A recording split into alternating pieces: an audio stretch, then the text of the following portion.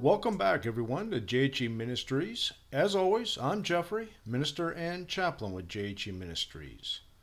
We continue today with our 31-day series of building dynamic faith. And today we're going to pick up with day 4. And with day 4, you have a choice to make. Now, everything changes when you pray to receive Christ. Your life can be radically changed by Jesus Christ. Conversion changes everything. It's about Jesus Christ and what he has done and what he is still doing. You can develop dynamic faith to serve God. God teaches many lessons of trusting him.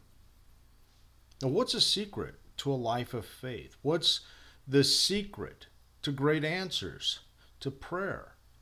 The secret is in the object of your faith. The object is Jesus Christ. Don't focus on the things that hold you back, and don't keep digging up past failures.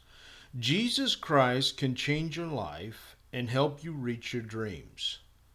Focus on Jesus. God has a purpose for your life. God wants a relationship with you. And when you find it, everything in your life will change. It's the presence of the Holy Spirit we want to feel.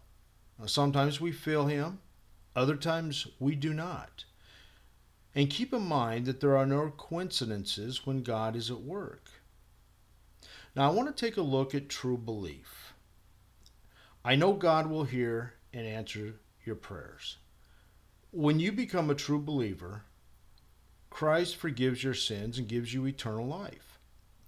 A true believer is one who acts on what he knows about God. Trusting God for salvation is called faith.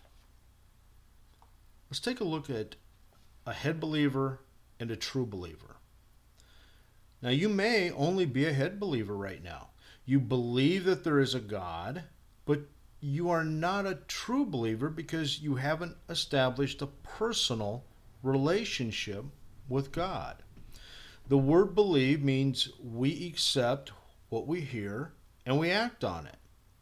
We don't just know about God in our heads, we act on what we know about God. Our total personality, our intellect, our emotions, and our will accepts Jesus. That means our mind and our feelings and our will are totally respond to Christ, or to God. Now, a true believer knows the essential facts of how Jesus became our Savior.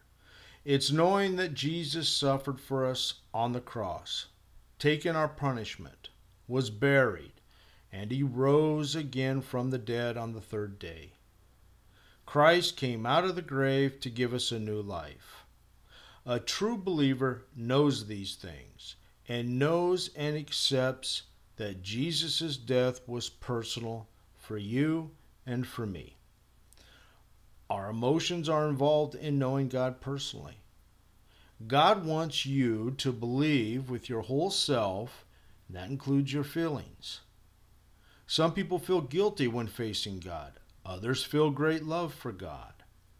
They are positively motivated to seek him. Still others are motivated by the feelings of lostness.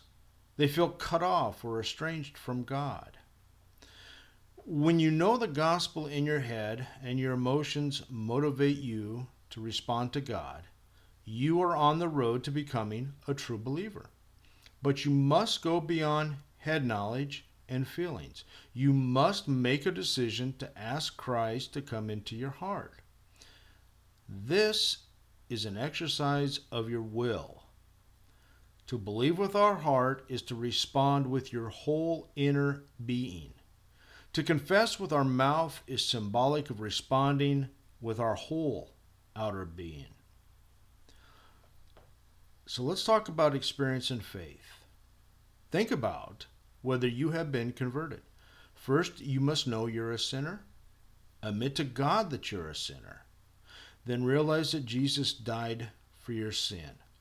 Stop and thank God that Jesus died for you on the cross. You must ask Jesus to come into your life. Just knowing Jesus died for you is not enough. Ask Jesus to come into your life right now. And let me leave you with today's daily suggested reading. It comes from the book of Luke, chapter 18, verses 18 to 30. You think about all this, and until next time, God bless you, and keep living Christian strong.